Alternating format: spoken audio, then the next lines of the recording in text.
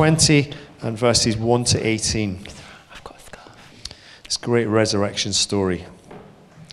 Early on the first day of the week, while it was still dark, Mary Magdalene went to the tomb and saw that the stone had been removed from the entrance.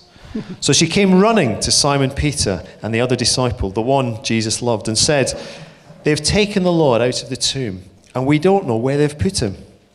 So Peter and the other disciple started for the tomb. Both were running, but the other disciple outran Peter and reached the tomb first. He bent over and looked in at the strips of linen lying there, but did not go in. Then Simon Peter came along behind him and went straight into the tomb. He saw the strips of linen lying there, as well as the cloth that had been wrapped around Jesus' head. The cloth was still lying in its place, separate from the linen. Finally, the other disciple, who had reached the tomb first, also went inside. He saw and believed. They still did not understand from Scripture that Jesus had to rise from the dead. Then the disciples went back to where they were staying. Now Mary stood outside the tomb crying. As she wept, she bent over to look into the tomb and saw two angels in white seated where Jesus' body had been, one at the head, the other at the foot. They asked her, "Woman, why are you crying?" "They've taken my Lord away," she said, "and I don't know where they have put him." At this, she turned round and saw Jesus standing there. But she did not realize that it was Jesus. He asked her, "Woman, why are you crying? Who is it you are looking for?" Thinking he was the gardener, she said, "Sir, if you've carried him away, tell me where you have put him, and I will get him." Jesus said to her, "Mary." She turned towards him and cried out in Aramaic, "Rabboni," which means teacher. Jesus said, "Do not hold on to me, for I have not yet ascended to the Father. Go instead to my brothers and tell them, I am ascending to my Father and your Father, to my God and your God." Mary Magdalene went to the disciples with the news, "I have seen the Lord." And she told them that he had said these things to her. Let's pray. Father, we thank you for this episode. We thank you for these words. And we pray through Sarah now and through your Spirit in our hearts, Lord, that you would speak into each of our lives in a way that makes a difference. Amen. Well, good morning. As Andy said, my name's Sarah. Just for those of you that don't know me, I am not someone who likes the cold, so I'm currently freezing. So if I start jumping up and down while speaking to you, it's not because I've gone a bit strange. I'm just genuinely very, very cold and making a strange noise. So this morning, we're going to be continuing in our series looking at Jesus, the Game Changer. If we could have my PowerPoint up on the screen, that'd be great. Looking at how it is that the teachings and the values of Jesus have actually seeped into the culture that we know today. And even if we don't acknowledge them or always recognise them, actually the impact that Jesus has made today here in Bourneville in 2016 and the way that that is reflected in how we live our lives day to day. And the topic that we're going to be looking at this morning was really brought home to me a few weeks ago where I was stood in a school playground and I heard an 8-9-year-old little girl say to another girl of a similar age, "You run just like a girl." And everyone had a little laugh. We went on our way. But on the way home, I just reflected on actually how that one innocent sounding comment was slightly part of an underlying value that we see in so many different areas of life. Because essentially here we had one young girl insulting another young girl for simply being a girl. And we kind of laugh about it and, you throw like a girl, you run like a girl, seep into our everyday life. But this morning we're going to look at the whole topic of how Jesus came along and changed the game, the world for women. We're going to look particularly about the culture that he found himself in, but actually how that has left us with a mantle that we can now take into the culture that we find ourselves living in today in the UK, but also further afield in the rest of the world. And, if you're like me, when you hear kind of very specific talks that we're going to look at a very specific people group, it's quite easy for that to invoke different reactions, isn't it? For some people, maybe, if you're a woman here this morning, you get that sense of, yes, we're going to talk about women. Or maybe if you're like me a couple of years ago, you might think, it's going to be all feminist and I'm going to get told I can't wear makeup. Maybe if you're a guy, you have that same reaction of, yeah, brilliant, this is good, this is important. or that sense of, oh, well, this isn't relevant, I don't really need to listen to this morning, because this is about how Jesus changed the game for women, but that's okay for me to not listen to. But what I'd say is the really exciting thing about what Jesus did was that he came and brought a message about women, not just for women, because the teaching that we're going to look at reflects just as much in a really amazing, powerful message that he left for men as well. But I guess for all of us as well, in a church like Riverside, where one of the core values of the church is that men and women stand in equality, serving alongside one another, it's very easy to say, well, we know this is an issue in other places in the world, but actually, is this relevant in our life today?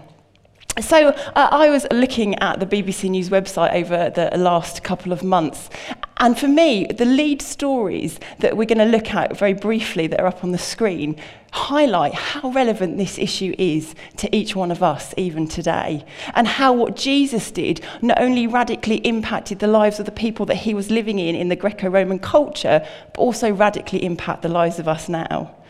So the first one, a headline, China arrests after illegal network determining baby gender. A story looking at how even with the end of the one-child policy in China, people were still illegally finding out the gender of their baby prior to giving birth, with the end result of abortion taking place if it was a girl. Horrific story in the news. The second one, Nigeria's President Buhari, my wife belongs in the kitchen. This was a story, if anyone saw that, where the president's wife spoke out against the corrupt policies that she saw in her husband's government. On a visit to Germany, whilst he was standing next to Angela Merkel, someone asked him about this, and his response was, my wife belongs in a kitchen. And if you didn't see the news story, it's worth looking up online just to see the look on Angela Merkel's face and how she responded to that comment. The next one, UK girls becoming more unhappy. A headline that came off the back of a recent Children's Society report, which looked into quantifiable reasons, looking at the happiness levels between teenage girls in the UK and teenage boys in the UK. And what they concluded from the report that was over the last 5 years, the happiness levels of teenage boys in the UK have remained static. But the happiness levels of teenage girls over the last 5 years in the UK have decreased rapidly year after year after year. And we're going to look at that a little bit later on as to our response. So very pertinent to this week ahead, senior Republicans condemned Trump's lewd comments about women. We're probably all aware of that and what the response to that was in the news. And even in the last few days since I put the PowerPoint together, if any of you have seen that Bono was named Woman of the Year by a popular female magazine because of his response to the issue of feminism and the giving a voice to women across the world. Now, there was a massive response to that in a lot of the national press, who all stood up and said, this is ridiculous. Why has a man been given an award for Woman of the Year? Whereas if you read the article in the magazine, they feel like it was a really empowering thing to do this for a man. So whatever we think about those articles and whatever our own personal response to those issues are, it shows that this is something that is so relevant for all of us to be aware of us and all of us to be looking at. And as we look at what it was that Jesus did that was so radically different in the world and the society that he came into, it's probably helpful just to look at what the society that Jesus found himself in was like. What was it that he came along and did so radically different to what was already existing? So the society that Jesus found himself born into was very much a patriarchal society. It was a society where women had little or no voice, where women were often seen as inferior to men on every level, be it spiritually, physically, morally, or intellectually. They weren't really allowed out of the house unless somebody went with them, and even then on very rare occasions. Women had no voice when it came to legal matters. They couldn't stand as witnesses in court. Divorce was so rife because it could happen so easily, because women didn't get a voice in that. That was at the whim of a man saying, I'm going to move on. As simple as that. In issues of rape or abuse, it was very reflective of the shame culture, which we still see now. And if anyone's following any of the shame online things in the news nowadays, horrific stories where women have been abused or raped and the blame is completely put on them. And that was the culture that Jesus found himself living in. The identity of a woman came very much from her parentage, from her marital status, from her children. Her worth was not in her, it was in the things that she had around her and that she achieved through those that she was married to or the family that she came from. Girls got married very young and didn't have a say in it. It was at the man's choosing of who he would marry. And all of these kind of stories, which we respond to and probably go, that's awful, how was that allowed, are actually probably for the more well-off women. Because if you were poor or living in poverty, actually you really had no voice at all. And you were there for the whim of all of those around you to be used and abused in many horrific circumstances and cases. It wasn't a beautiful picture for women. It was a picture where women were oppressed, and yet no one saw it as oppression. This was just normal day-to-day life. And here in the UK, we are living in a very, very far removed society from that. But the reality is that this society that we're talking about this morning, that Jesus found himself born into, is actually still taking place in many places across the world today. And as we respond to things like that, and as we hear about the world that Jesus was born into, actually the response that we can have is one of saying, how incredible that we have got a different message in Jesus.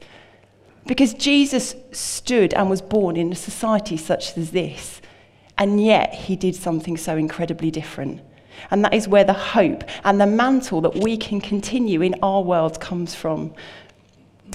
As we begin to look at the teaching of Jesus and what these really radical, game-changing things that he did to empower women and to change the attitudes of men, I just wanted to read a blog quote that I found that said, "I didn't used to think of myself as a feminist. The word never appealed. I liked the idea of being a woman when I was on a sinking ship," with reference to the women and children first. "But the more I learned about Jesus' teaching, the more I realised that to know Jesus was to know a feminist." And we're going to look at the example of Mary Magdalene. There are so many amazing, amazing examples throughout the whole of the New Testament of times that Jesus came and gave women a new voice and empowered women in a new way. But we're going to take the one story of Mary Magdalene and look at how in that one woman's life, Jesus gave a message which gave hope and turned around the culture of those who he was speaking to and living alongside. So Mary Magdalene, we first come to see in the book of Luke in the New Testament. And in the first few verses of Luke, it says, "After this, Jesus travelled about from one town and village to another, proclaiming the good news of the kingdom of God. The 12 were with him, and also some women who had been cured of evil spirits and diseases, Mary called Magdalene, from whom 7 demons had come out."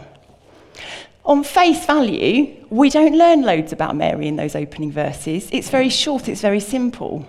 But actually, as we begin to look at them and unpack them more, we begin to see the beginning of the amazing truth that Jesus brought in empowering women in a completely new way. Mary, to start off with, was from a city called Magdala, Mary Magdalene. It was a city known for its vice, for its violence, a place where people didn't want to go, where as a woman, you didn't have a great start in life anyway, being a woman, but to be in a place where actually vice and violence were rife, life was going to be even harder for you. But not only was it going to be harder for you being a woman, here we learn of Mary who had 7 demons in her. Now, whatever your understanding of demons is throughout the Bible when it's talked about in this context, what we know is that this is a woman who would have been outcast. This was a woman who probably lived on the streets, who others could use, abuse, jeer at, because there was something that set her apart from the rest of the people that she found herself living in. And we know from other stories that if you are reading the Bible, you will know that there are other stories that Jesus talks about people with other demons in them. And these are not people who are running up to Jesus going, "Hi, heal me, please, can I be in your gang?" These are people that we read of who abuse Jesus, who mock him, who do things where they're kind of like running away from Jesus. And yet this is a woman that Jesus went to. She didn't search him out. She didn't go and find him and say, "Please heal me." This is someone who Jesus saw the worth and the value in. That where other people saw an outcast, where other people would have turned their backs on her, Jesus searched her out and saw her worth as a child of God. He saw more than a woman. He saw more than someone filled with demons. He spent time with her. And we cannot negate even the simple act that in public Jesus would have gone up to her and it talks of him healing her, even if it was the simplest, shortest prayer that healed Mary Magdalene. he still went up to her as a woman in public and prayed that prayer, which went against every social and cultural norm of the day that he was living in. And not only did he then heal her, he also invited her to come and join the fellowship of believers that he had around him. What an amazing truth, that here was a woman who was an outcast in so many areas of society. Jesus saw her, Jesus healed her, and then Jesus invited her to come and to journey with him. Her life was taken and turned completely on its head by that one simple act that Jesus did, which broke so many cultural norms in a really radical way. And then if we look at the passage that Andy read to us earlier in the service, there are some really key parts of this passage which I'd just read lots and lots of times before, but hadn't really understood the significance of until I started looking about this area of Jesus and women and the amazing way that Jesus changed the game for women. So at the beginning of the chapter 20, it says, "Early on the first day of the week, while it was still dark, Mary Magdalene went to the tomb and saw that the stone had been removed from the entrance. So she came running to Simon Peter and the other disciple, the one Jesus loved, and said, 'They have taken the Lord out of the tomb, and we don't know where they have put him.' So Peter and the other disciple started running for the tomb." Just to put into context, Jesus has just been crucified. So the Son of God, in whom so many had put their hope, has just died on a cross in a very public, horrific manner.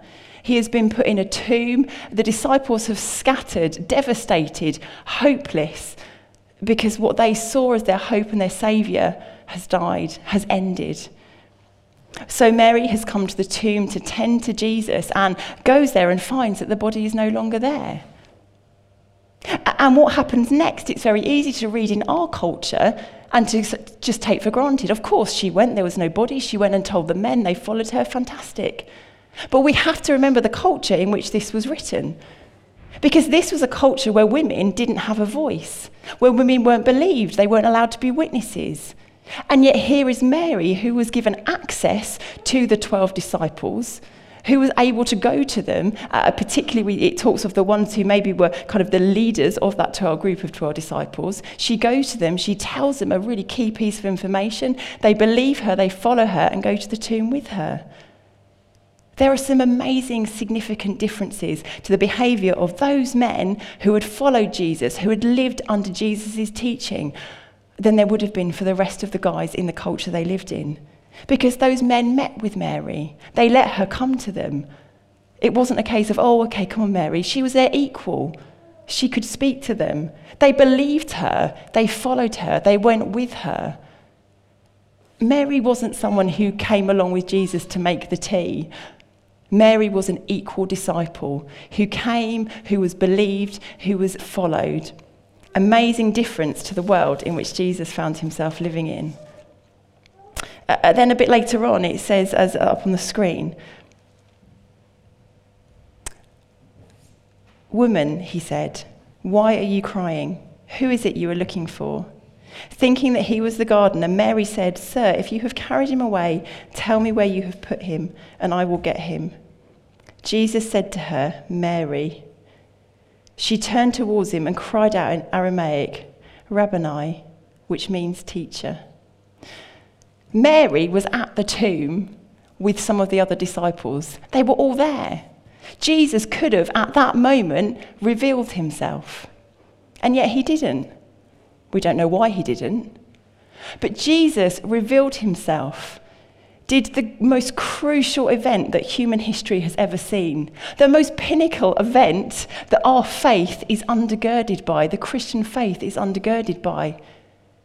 His revealing of his resurrection, that he had overcome death, that he had come back to life. And he did that to Mary. To a woman who in society had no voice, who couldn't have been a witness. He chose her to be the first and the key witness in this amazingly incredible, fantastic, crucial event. And I think Mary's reaction, again, sums up the amazing truth that Jesus did to empower women. That he didn't just say, "Mary," and she said, "Oh, Jesus, friend," or burst into tears. She answered to him, "Teacher." That was her first response. Because Jesus was Mary's rabbi. She was his follower. She was being educated under the rabbi of Jesus. She stood in equality with the 12 disciples, as did many other women. Even putting this talk together, so many of my female friends said to me, "But yeah, he didn't have any women in his 12 disciples, did he?" No, he didn't. In those first 12 that Jesus called. But he didn't have any Gentiles either. He chose 12 Jewish men. And there's probably not many of us here, maybe some but not all, who can say we're Jewish men. But yet, in his inner circle of fellowship and disciples, he did have key women who he chose to be key witnesses, to take a key message back to the rest of the disciples that Jesus had risen. Mary's name appears in all 4 Gospels, and she's often mentioned more than many of the other 12 disciples. An incredible testimony to the way that Jesus said, "You are worth something. You are worth everything."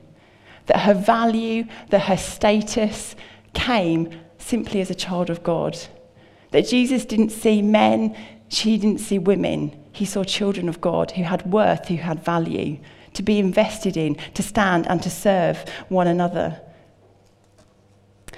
And the really incredible thing that Jesus did as well was not just to come and to give an example to women of how they could live their lives, of how they could be empowered, of the difference that could be made in their lives.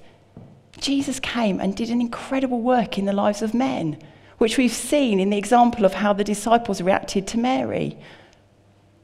Because Jesus gave men really important messages as well. His teaching speaks into the whole issue of lust. It speaks into adultery. It speaks into divorce. All of the areas where men often had many lovers. You weren't just married to one woman, you had a lot. He said, "No, that's not my way." It speaks directly into the kind of culture and the rise of pornography that we have in our own culture. And fantastically, a couple of weeks ago, our youth group on a Friday night looked at the whole area of pornography, challenging cultural expectations, that was speaking about things that maybe we don't like to speak about very often in church. But Jesus did. And he said, "Guys, this is important. This is a message I'm bringing to you as well, that we're not just changing a gender, we're changing a society." That Jesus empowered the women that worked with him, that lived with him. And he challenged and he changed the mindset and the behaviour of the men that were with him. Sarah Beasy, the author of Jesus Feminist, which is a fantastic book, which someone lent to me the other day, was quoted as saying, "Perhaps it is no wonder that women were first at the cradle and last at the cross. They had never known a man like this man. There has never been another. A prophet and a teacher who never nagged at them, never flattered or coaxed or patronised, who never made ark jokes about them, never treated them as the women, God help us, or praised them, or the ladies, God bless them, who rebuked them without fear and praised them without being condescending. He took their questions and arguments seriously. He never mapped out the sphere for them, never urged them to be feminine or jeered at them for being female. He had no axe to grind and no uneasy male dignity to defend. He took them as he found them and was completely unself-conscious. There is no act, no sermon, no parable in the whole gospel that borrows from female perversity. No one could guess from the words and deeds of Jesus that there was anything funny about women's nature. We probably can't always grasp quite how radical Jesus' teachings were, because we probably, in our society, can't grasp quite how bad it was for women. But yet Jesus came and turned that on his head in a radical and a life-changing way. And he left us with a really incredible mantle that we can now continue. Because whether you're a man, whether you're a woman, we have Jesus as the Son of God, who has left us with a message to say, we need to value all. We need to see the worth, the incredible nature, all that I have placed inside every single human being. That we can't bury our heads or turn our heads away from the fact that there are issues going on in the world, as we saw earlier, which are horrible and horrific. that we can get to know about things that we can do to support and stand against those who are working either for the regime or not, or to actually end it. The UN are running a campaign, the Goal 5 campaign, which is looking to end gender equality for all women and children across the whole of the world by 2030. There are loads of things on the website that you can really simply and easily do to say, I want to be a part of this. Just simply go on, sign a petition, get involved on social media. Emma Watson, the famous actress who led the He for She campaign, where she encouraged and stood up and said to men, we need you to have a voice in this. Because actually, at the moment, it's the men who are going to be able to say to the women, well, you can be empowered and you can have self-worth in the countries where they currently don't. She got loads of backlash, loads and loads of backlash on social media for standing up and doing that, of people saying, why is she doing this? Why is she trying to empower men to stand up for women? But again, it's really worth looking at that speech and all that she said.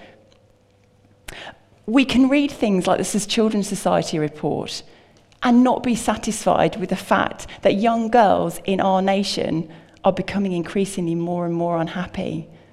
And the reasons that they gave in the report were primarily due to appearance.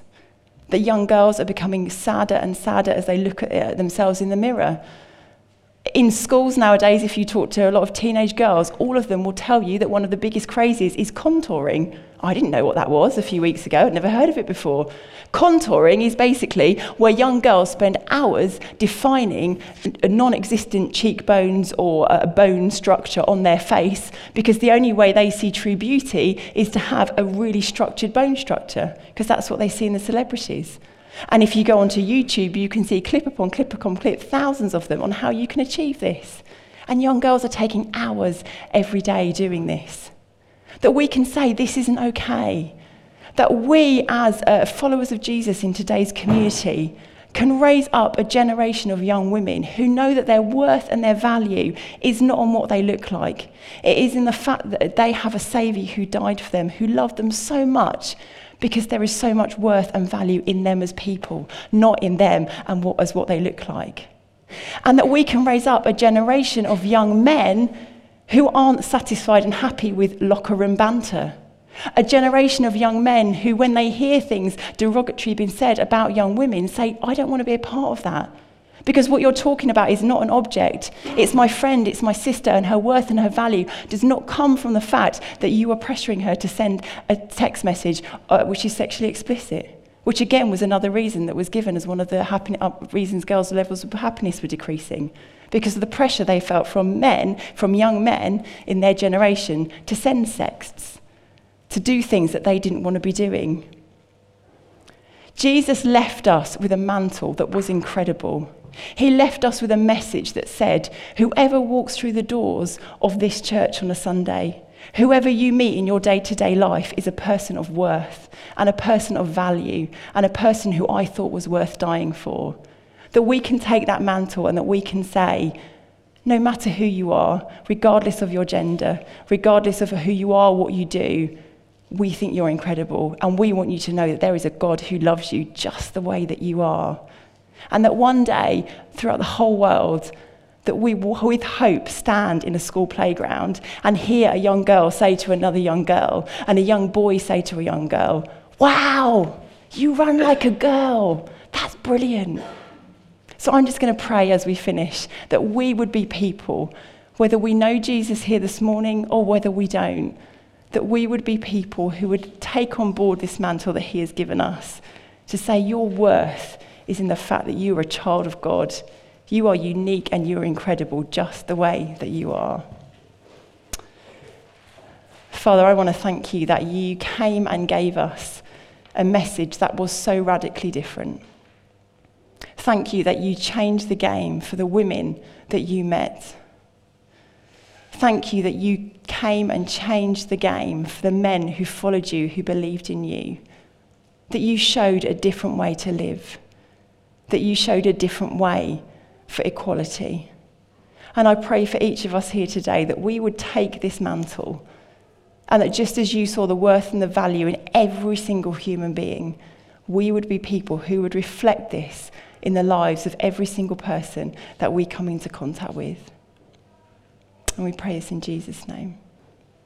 Amen.